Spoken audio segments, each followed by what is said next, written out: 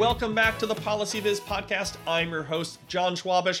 On this week's episode of the show, I have the one and only Alli Torban joining me on the show. If you listen to dataviz podcasts, which you must because you're listening to this podcast, you probably know Alli from her podcast, Viz Today.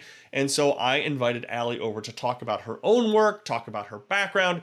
We talk about her data art, her data patterns, her illustrations. And we sort of have this plan to talk a little bit more about what dataviz will look like going into the future, but we ended up talking about a whole slew of things. We talked about tools, we talked about dataviz generally, we talked about our approach, we talked about our processes, we talked about our day-to-day lives and what it means to sort of do all this dataviz work. It's a really interesting conversation. This same episode is being posted over on the Dataviz Today podcast, so you can listen to it here. You can listen to it over there to get a different opening, different introduction from Alli. It's really interesting conversation. I hope you'll enjoy it, so I'm just going to get right to it. So here's my conversation with Alli Torban, and I hope you'll enjoy it. Hey, Alli, very excited for this Dataviz Today Policy Viz podcast joint production. How are you? Great to you, John. We put this off for a long time, so I'm glad we're able to do this. So we have a kind of unique plan, I think. So we're going to ask each other a question, relatively same question, and then we have a plan, right, for a longer discussion. Yes. Okay, so let's talk. I'm going to go first, ask you about your day-to-day as a dataviz freelancer, blogger, podcaster, illustrator, like all these, you've got all these different, these different things. So what does your day-to-day look like? I mean, maybe pick like your busiest day. Like, what does that look like? Okay. So I'm a freelance information designer, DC area, just like you, which means I work on contracts that last anywhere between, a couple days to a few weeks to a few months. Small businesses, big businesses, and I just help them communicate visually. I feel like that's the best way to describe it, since like you said, it's a wide variety of things. So depending on what kind of client I'm working for, like recently I did a infographic for the Michael J. Fox Foundation, and that was visually showing an idea, a process, and I illustrated that. So when I do illustration type things, I'm using my iPad and Procreate, and then I go back and forth between my computer and my iPad.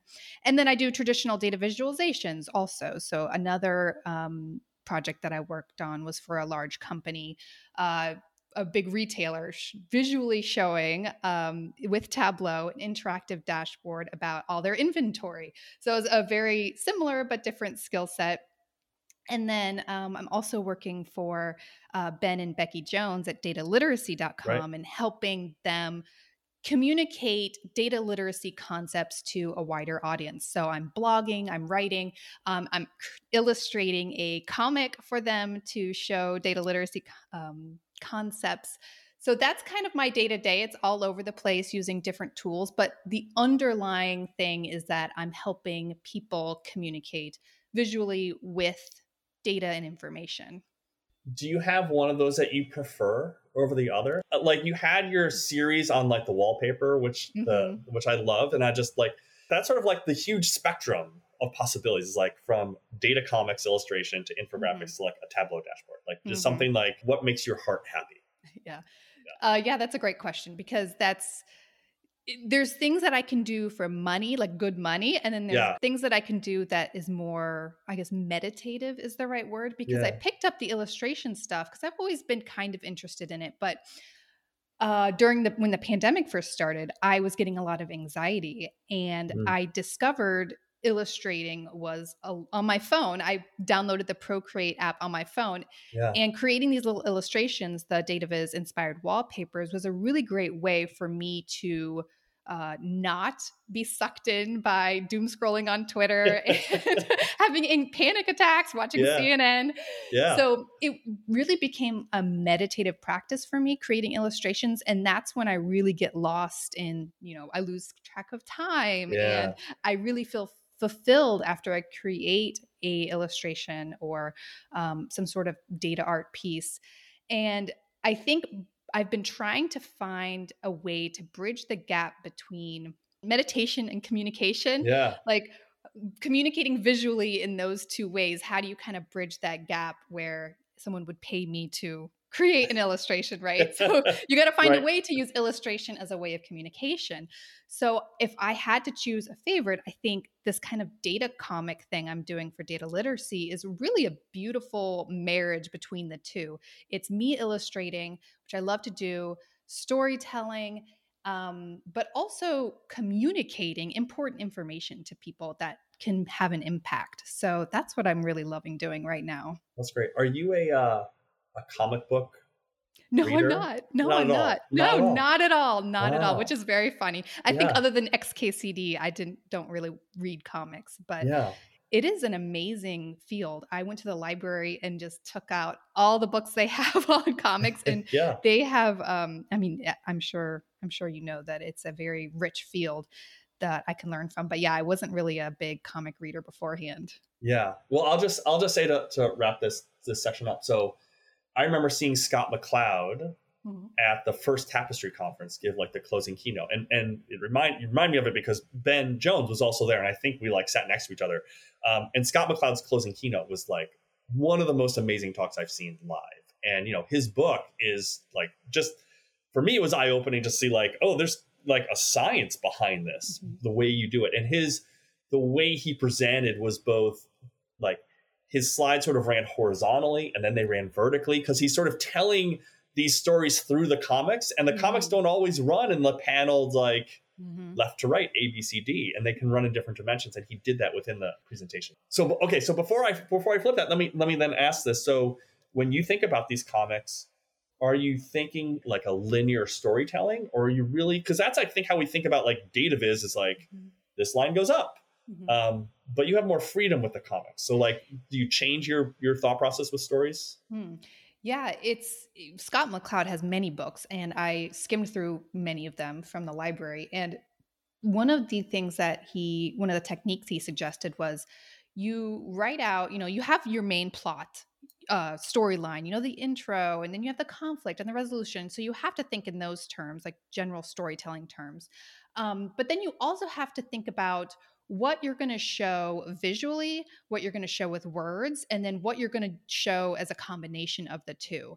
And then what view you're going to show within each frame, how much time you're going to skip within each frame.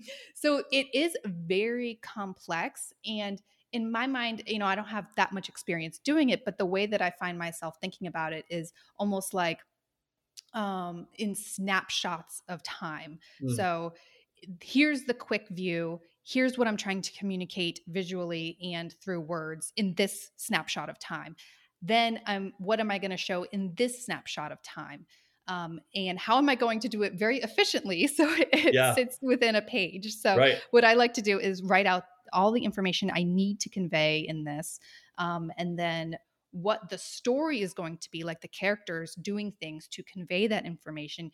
And then I go back and I circle the things that I'm going to show visually, and then the things I'm going to show with words and with both. So you do have to think quite differently than you do when you're creating a data visualization. It sounds like a lot of planning.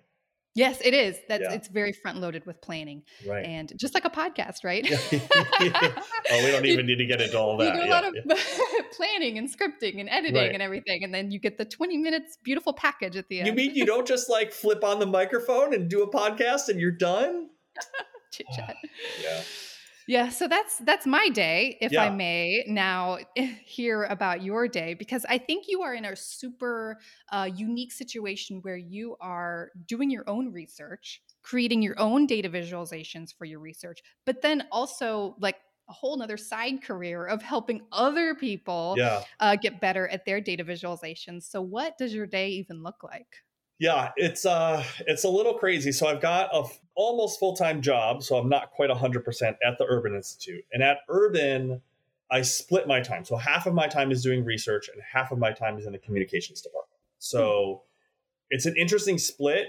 A lot of people ask me, like, why don't I just do policy viz, like consulting stuff full-time? But I really still identify as a researcher, as an economist, and I really like working not only with the people that I work with at Urban, but also just like on those topics that are really important, right? Like a lot of the work I've done during the pandemic was on nutrition issues. So like, how do we feed kids from low income households who, when they're in school, they participate in the school breakfast program or the school lunch program, and that's how they're getting meals. Mm-hmm. What do you do when there is no school, right? Like how do you get food to these kids, and how do we do so efficiently and, within budget, and, lots of different questions. And then I've been doing a lot more research over the last 6 months or so on disability issues. So it's a topic area that I worked on a lot a few years ago, and it's sort of gotten a little quiet on the policy front, and now it's sort of come back. There's a lot of questions, obviously, on sort of the Social Security side of things, which is where I spent my early career working on. And now where I'm finding is this discussion of the intersection between people with disabilities and food insecurity. So how do we look at those two topics together? Mm-hmm. But then there's the whole dataviz side of things. And I would say there's a lot of overlap between the stuff I do at Urban and the stuff I do at PolicyViz. So it's a lot of same sort of thing that you mentioned, a lot of consulting. I'll say that more recently, I'd say especially during the pandemic, it's been a lot of like critical reviews for people and organizations, which I really have come to enjoy. So they'll say, look, we have this internal report, or we have this series of web pages, or we have this Tableau dashboard.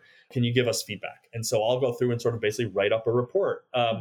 And I have a kind of a system set up for that. So like I have a kickoff call so I can understand. I think, you and I probably see eye to eye in a lot of this. Like, it's one thing to be like, can you critique our dashboard or our visualization or our infographic or our comic, right? But like, if I don't know what you're trying to get across, or who your audience is, or, what the most important data points are, it's like critiquing a visualization just for the sake of critiquing it isn't particularly useful. Mm-hmm. I say that even though I've been doing these like dataviz critiques on my YouTube channel, like, but okay. But it's more important to get that audience piece, I think, is the most important part. I had no idea that this whole critique thing was a business. Yeah. And it's great because what I really like about it is it empowers the organization and the people in the organization to be better at their visualizations and going forward. So they could hand something to me and say, here's a bunch of data. Can you make something for us? And yeah, I could do that. My basic toolkits, I think as most people know, is like Excel, R, and Tableau. And I'm by no means an expert in Tableau. So usually I'll call up, another Tableau person to help me with the Tableau stuff. But I actually like the critique part because I can say, look, let's examine this particular visualization. And here's what I would do differently. Here's where you're not telling the right story. And once we have, like, I'll deliver the report and then we'll have a long call. And what it does is empower them to say, oh yeah, okay, I can see why this one thing that John mentioned is a better way to do it. And then they can carry that forward into all of their other work. So, so I find it really rewarding because it's, what is that saying? It's like, teach a person to fish, give a person, whatever it is. Yeah. That saying, give a person a fish. And I read something a couple weeks ago that it's not just about teaching someone to fish, but it's also teaching them to fish and giving them the fishing rod, right? So you need to give them the tool. So as an example, I'm working with a client that they're a private sector. They do reviews on pension programs. And so I can discuss their visualizations and what I think is good and bad about these visualizations. But we had long discussions early on about the way that they were presenting them in these long, like PDF decks was cumbersome. It was difficult to move the data from one thing to another. And so we talked about lots of different toolkits, and they ended up, through long conversation we had, they ended up going to Flourish. They're using the Flourish tool. And so what they can do with Flourish is they can basically create kind of a stepper. So it's kind of like you think of it as a stepper or a slide deck, but it's in Flourish. It's interactive. So they get sort of these additional components. And so they have this new toolkit. So it's not just about saying, this bar chart would be better off as some other chart, but it's also saying this bar chart would be better off as a line chart. And it would be better if you didn't, weren't doing I don't know, the small multiples in Excel because you're doing 40 of them and you're updating it every week. That's not an efficient use of your time. Let me show you how to do this in R, or do it in Tableau, or let's figure out how to do it in Flourish. Yeah, that's a really interesting combination of it's like strategy, training, and delivering a product. Yeah. And it's at the end of the day, it's like, they're still going to create it. I'm not going to, I can help them create it, but they're going to do it. And so once our relationship ends, I hope that they're sort of off on their own and ready to go. How do people find you to do that work? Or like what, if somebody wanted to get that work done, what kind of words are they searching for, you think? That's a really good question. And like, I bet if we had like Cole Knaflick on chatting with us, she would know like the best marketing. I'm like really terrible at that. But I think, as you've probably experienced too, as you put out content and you say, I think I've been trying to, focus on this word critique a little bit and redesign and empowering. And I think there's key words around data and data viz and data communication. I find a lot of my work comes through word of mouth. And I have, especially through my work at Urban, where I do very similar sorts of things, but Urban has, because it's a nonprofit and nonpartisan nonprofit, has some specific funding principles. So this is sort of the weird split, right? Firms that don't fall under those funding principles, that's where I'll do the policy viz work. So that's sort of the split. But, I'll do work for, research programs where they'll have like a cohort of research teams that they're guiding through. And a lot of these programs through different funders and different universities, they're teaching, especially young scholars, data viz and presentations and how to write and how to communicate and how to talk to the media. And so there's all these different pieces, and how to do research, right? How to do better at your statistics and your regressions and your mapping and whatever it is. And so I'm often just a component of these programs that are being put together. And so, I'll do one for University of such and such, and then University of so-and-so will email me and say, oh, I heard that you're doing this program, So, that's the best, right? Like, I'm sure you've had this experience, right? Like, that's the best feeling when someone emails you and said, oh, I heard from so-and-so that you do a great thing. We'd like to bring you on. That's, I feel like that's better than like, I saw your website, or I saw this thing. Do you do this? It's like, they're a little bit more committed to the relationship rather than, hey, are you going to be cheap? Right. Exactly. Yeah. And so it's the days are a bit hectic. I would say during the one thing about the pandemic that has been a little bit advantageous, work-wise, not like work-life balance wise for sure, but like not having my hour commute into DC, I can jump on the email at 7 a.m. and, bang out 30 minutes of email, and then go and work out or, get the kids to wherever they have to go, and then sort of come back. So there's that like early morning part where my workflow is just like, I like to kind of like bang some easy, like the low hanging fruit stuff, like bang that out real quick and then, get into the rest of the day. So I don't know how things will change for me once the world opens back up and I'm back in the office. And kids are back in school, hopefully, crossing fingers. We'll see. Do you have another book plan? Because it seems like writing a book is so much work. I don't know why anybody does it, actually. But I don't know. It's like owning a house. Like, you just bought a house, right? Like it's the same thing. Like, why does anybody ever buy a house? It's just like, more headaches. But I do love your book. It's kind of like I don't want to say dictionary, but almost like a dictionary for data viz, where you can just go in and get some inspiration, understand better data visualizations is what we're talking about. And it's really great that you can get inspiration, but also learn about the chart type and see examples. So I can tell that it took so much work to put together. Yeah. And funny that like before we got on this call, I was emailing with my editor because we're like fixing some typos and like have to go back through some images and like renumber them. Thanks. Yeah. The book I think turned out longer than I thought it was going to be. But yeah, it is that sort of encyclopedia of graph types. I have a couple of ideas for a next book, but I don't have the energy yet. Like I have, how it takes you time, but I'm going to turn this back to you. So like, do you see a book in your future? Like, and specifically, I'm wondering, like, do you see like a data viz comic book in your future?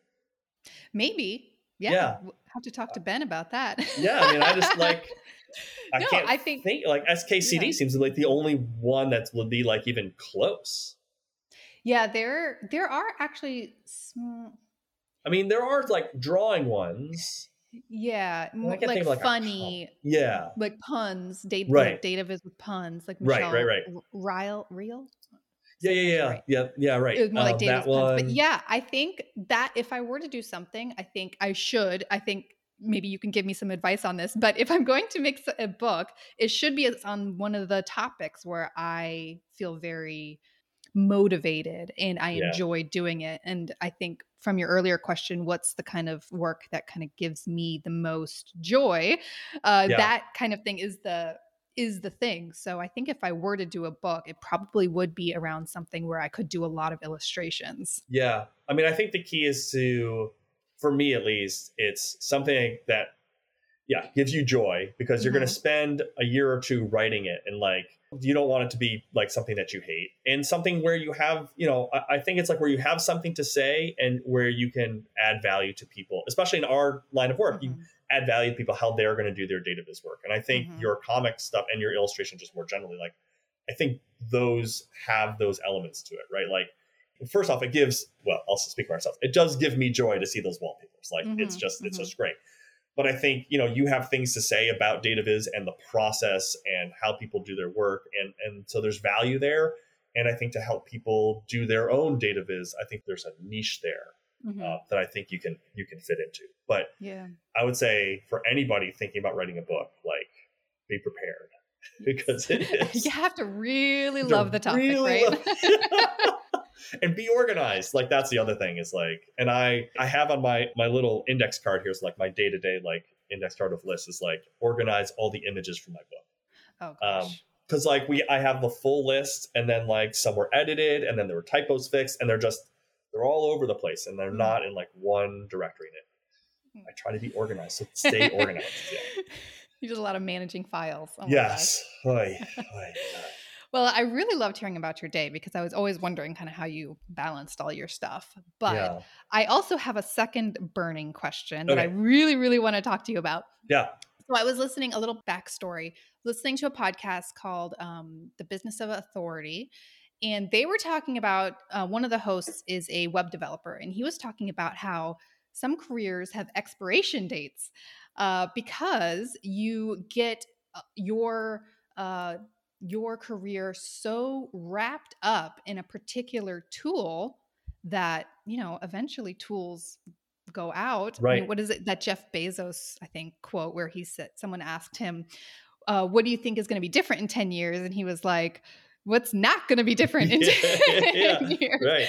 And so as a database designer, everybody wants to talk about tools, right? Yeah. And everybody thinks it's kind of about the tool. And I was thinking, well, how am I going to most efficiently future proof my career, and kind of what are the other skills that are super important for me to be focusing on honing, not like getting secondary, but focus on honing, so Yeah. when Tableau, or sorry, I don't want to name any names, but like any tool, Right. really any No, tool any of them. goes Yeah. goes out, or people move to the next tool, right? Right.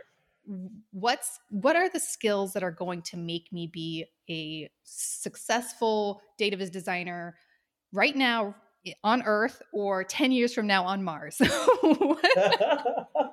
It's a great question because, like, if we think about our current toolkits, right, from Tableau to Excel to JavaScript to Flourish to data, whatever the tools are, like, eventually augmented reality, virtual reality are going to be a thing, right? I mean, I think to date we sort of like, it hasn't quite worked. I mean, maybe some of the augmented reality, like the Weather Channel, where they have like the Mm, water flowing up, but like that's going to be a thing. And like, I have no idea.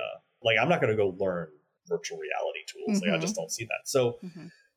but I think the core of communicating data will still be similar, right? Like, so like the central tenets of like, how do you communicate your message? How do you explain to people how to use different graphs? Mhm. Um, and so I guess, my question to you would be like, in terms of a lot of the stuff that you're doing, because it's illustration, Mhm. like I feel like the illustration will always have a place. And I feel like we had this like real run up on like digital tools.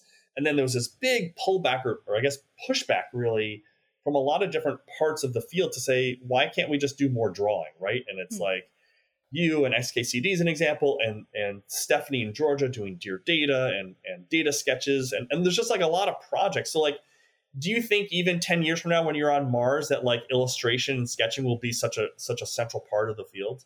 Mm-hmm. Yeah, I do. I think that people drew in caves. I think, Yeah, right. you want to be able to write things down and show people things visually.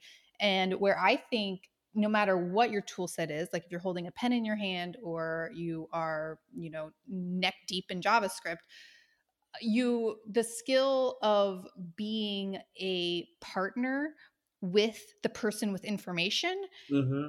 is kind of the big skill, Yeah. like my first job out of college was a business analyst, and I was helping gather requirements for software development.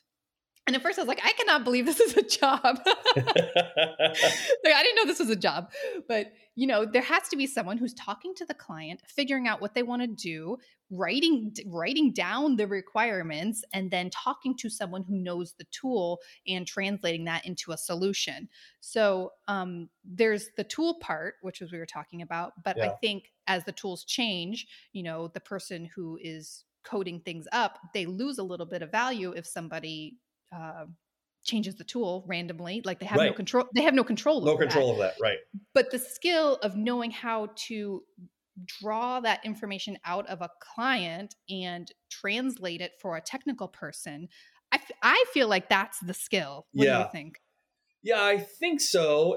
So I've said for a while, and I think we agree on this, that there's not like a person that can do all of this, right? That can do the data work and the design and the, I guess, computer science or building the visualization. There's all these different pieces of it. And I've sort of said for a while, there's like the goal for us as individuals is not to be able to do all of that, like the unicorn, right? That we need these teams. And my instinct is that will become even more the case as the technology and the tools become more complicated, become more intricate.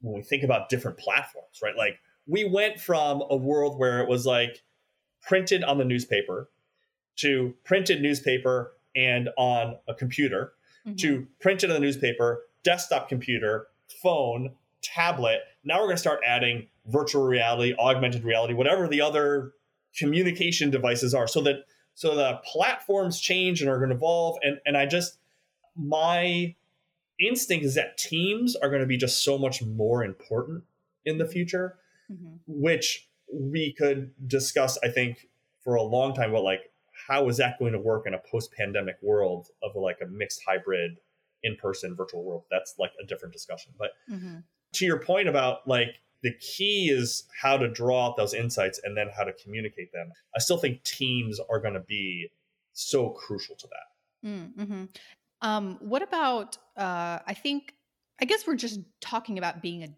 generally a good consultant, right? Like knowing which questions to ask, which you do need to have expertise to, which maybe you got by having a tool, by knowing a tool and having experience with it. So you have expertise, which means that you know which questions to ask when you're talking to somebody. So that means if you hone your skill on translating your expertise into questions, then it doesn't matter what tool you use. Well, again, it sort of depends, but I would say the tool itself matters less than the crucial thing that you just mentioned, which is this translation, right? And how do you know what are the right questions to ask, and how do you find that insight? Because at the end of the day, for example, if I had a client that said, we want you to critique this, and I give them all this feedback, and they say, okay, you've convinced us that we should go to a Tableau solution, or we should go to a comic book solution. Can you do that for us? And I would say, well, no, but I can call my friend Alli, and she and I can work together, and we can, work amongst the two of us, and Alli can draw the comics for you, and then we can deliver that back to you. And so again, I don't think it's the tool specific. I always try to be tool agnostic. And hopefully people have seen that in the Better Dataviz book, that like my goal in all those images, I used so many different tools in that book. Like I did my like real first like stuff in JavaScript. I did a lot of R. I did a lot of Tableau. I did a bunch of Illustrator. I did raw graphs. I did data wrapper. I did a lot in Excel. Like I used all those tools, and hopefully when you read the book, you can't really tell which tool was used to make those things, except for I will admit that the matrix does look very Tableau. Like that's the one. It's hard not to. But I ran out of energy by the time I got to like, it's like a 10 by 15 by 15 grid, and I didn't feel like just doing all the hard work. Like it was so easy in Tableau. So like pipe it to Illustrator and just kind of be done with it. Because it doesn't really, and I know lots of people disagree with us on this, right? Because there is like the Tableau camp and the R camp and the Python camp and the JavaScript camp. But I just think a tool is a tool. And if you're a shop that uses Microsoft and you have Excel is already in your budget because you need Word and PowerPoint, there's nothing wrong with Excel. Are you going to use Excel to build interactive dashboards online? No, but that's not what it's built for. And are you going to use, I don't know, take another example, Power BI to build some sort of beautiful looking custom thing that would show up on the New York Times website? No, probably not. Like that's not what it's built for.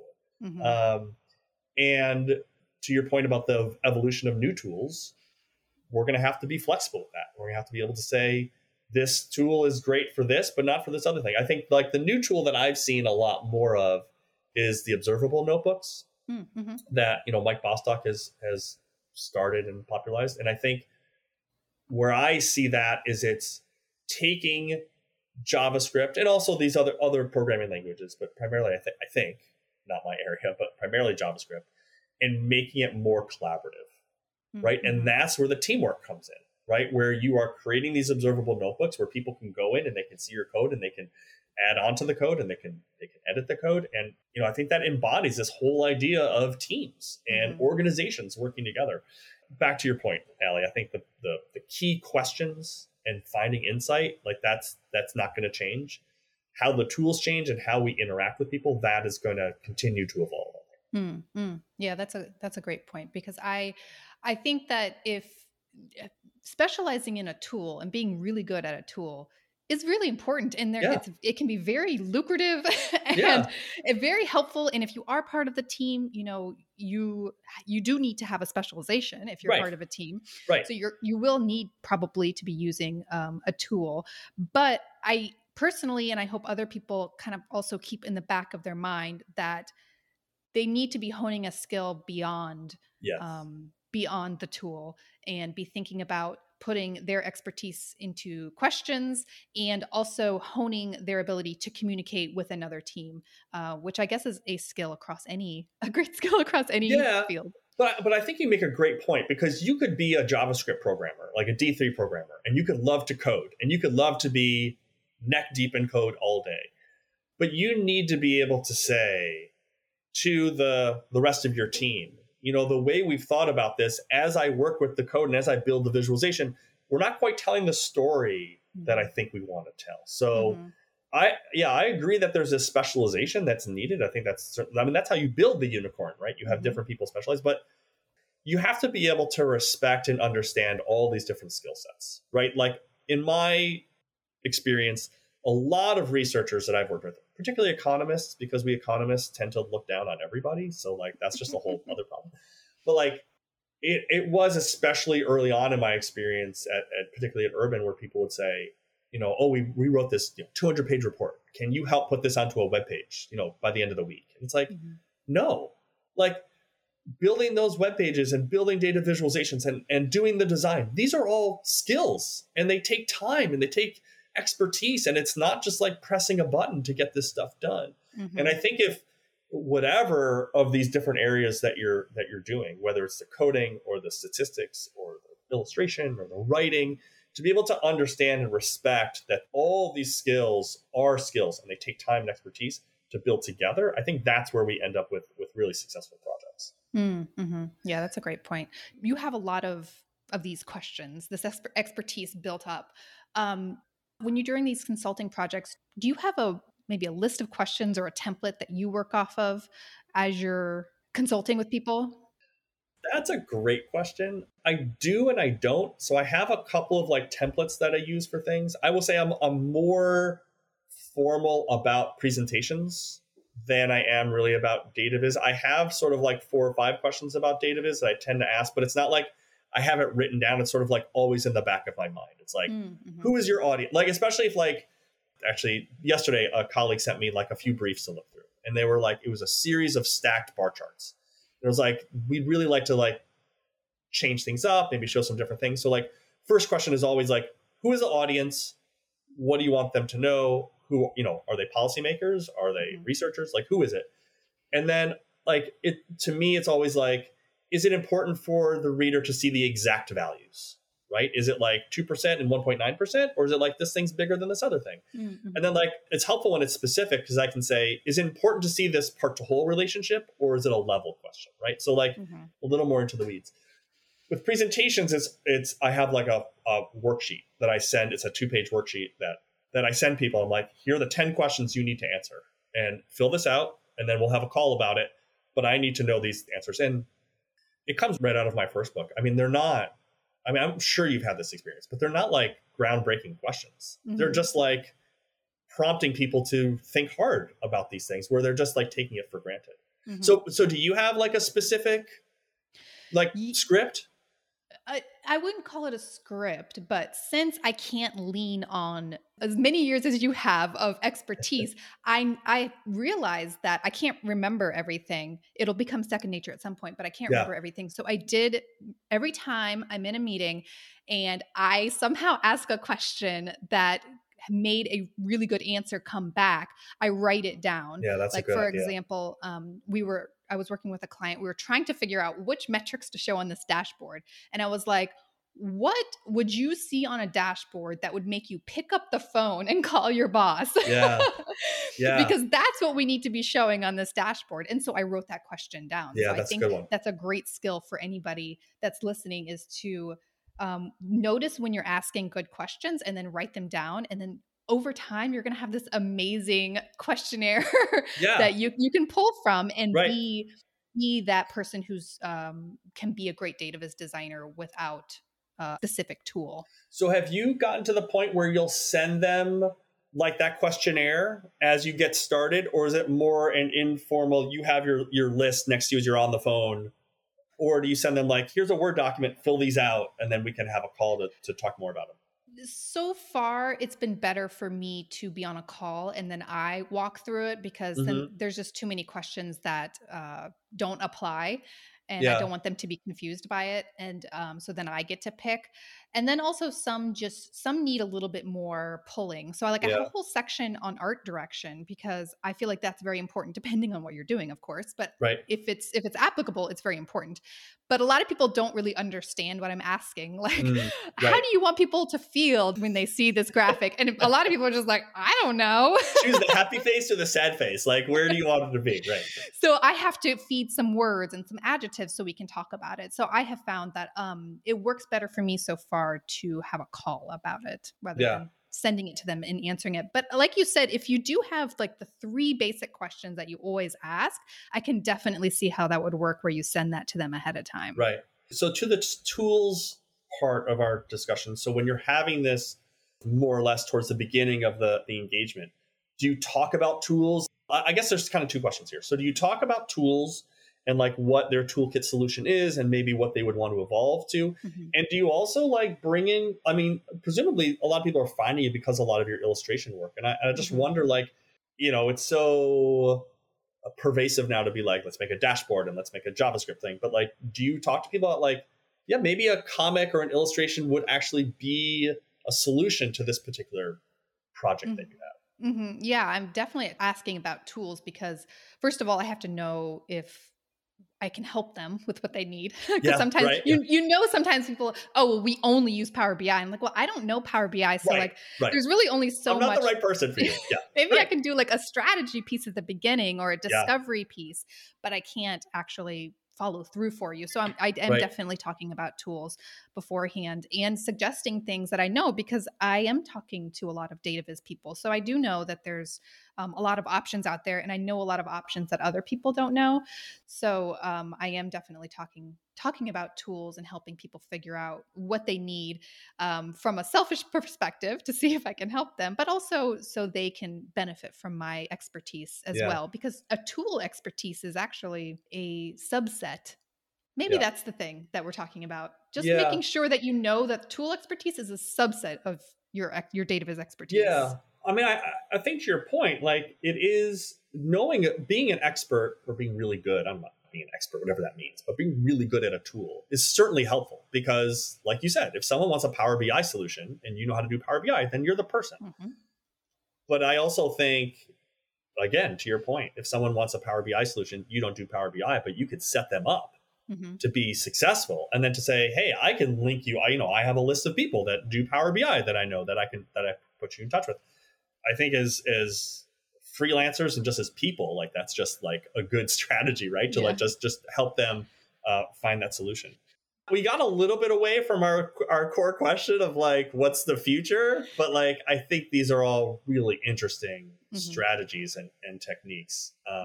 I wanted to ask you one last question, like coming out of the pandemic, as we sort of move towards whatever world we're going to be in, which I think my instinct is it'll be sort of hybrid world where like there's going to be more Zoom meetings and in person and this and that. Like, do you think that's going to change how I'll say as like consultants or data viz creators, do you think that's going to change how we do our work? I'm hoping that data viz designers see more of a future for themselves outside of the one job that they have, or the one tool set that they use. I guess that's why I'm very interested in talking about this topic right now, because the pandemic, it just made me want to think a little bit more holistically about, because you can see how quickly things can change. Right. So it's just like maybe that's where this discussion came from, is just how am I going to make sure that I can continue to be a data viz designer no matter what happens, because so many different things can happen and companies can go under and tools can crop up out of nowhere. So I just want to make sure that I'm staying ahead of it. So I do feel like I'm hoping that after the pandemic, people will think outside of their tool expertise and think more holistically about their careers. I know. I think that's a great point. I'll also say that and I wrote about this a while ago. I was really worried about the economy sort of turning and moving into recession, because the sort of, I would say the peak of like professional data viz development hadn't really experienced a recession, right? So coming out of like the Great Recession, 2008, 2007, 2008, we had this like prolonged period of economic growth. And I was really worried that the first thing companies and organizations would cut would be their creative departments or the data viz departments, because, maybe that's not central to their mission of selling widgets or, services, whatever. But I don't think that happened, right? I mean, I think because of the popularity of these COVID charts. Right. Yeah, that's right. I think it's gotten bigger, the data viz field. Yeah. And so, I think there's more appreciation, there's more value there. And so, I think broadening and just, I think for all of us, recognizing that data viz is not a single thing, right? I think you and I have had the same experience with doing our podcasts, right? That every guest comes to this field from like a totally different place. And so because people are coming from a different place and because there's so many skills sort of intertwined in there, that it's not, to be successful, I think is not just about doing one thing. It's about, and it can be that one tool, be the expert in that, in whatever that one tool is, but also these other pieces that are around it, and being able to ask these questions, being able to look at the data and being able to tell stories. I think all of these are part of this rather complex field. And it's not just like, painting pretty pictures, right? There's more to it than that. So. Yep. It's all about communication. All about communication. This has been so much fun. This Data Viz Today, Policy Viz joint podcast. So Well, thanks so much. No, thank you for being on my show. Thank you for being on my show. This is great. All right. Thanks, I will talk John. to you soon. Thanks so much, Alli. All right, bye. Bye. Thanks for tuning into this week's episode of the podcast. I hope you enjoyed that conversation with Alli. Really recommend you check out her webpage, allitorban.com. Also check out her podcast, Dataviz Today. You can download it from all of the major podcast providers, just like you can with this show, and check out her episodes when they come out. So until next time, this has been the Policy Viz podcast. Thanks so much for listening. A number of people help bring you the Policy Viz podcast. Music is provided by the NRIs. Audio editing is provided by Ken Skaggs. Design and promotion is created with assistance from Sharon Satsky Ramirez. And each episode is transcribed by Jenny Transcription Services. If you'd like to help support the podcast, please share it and review it on iTunes, Stitcher, Spotify, YouTube, or wherever you get your podcasts. The Policy Viz podcast is ad-free and supported by listeners. If you'd like to help support the show financially, please visit our PayPal page or our Patreon page at patreon.com/policyviz.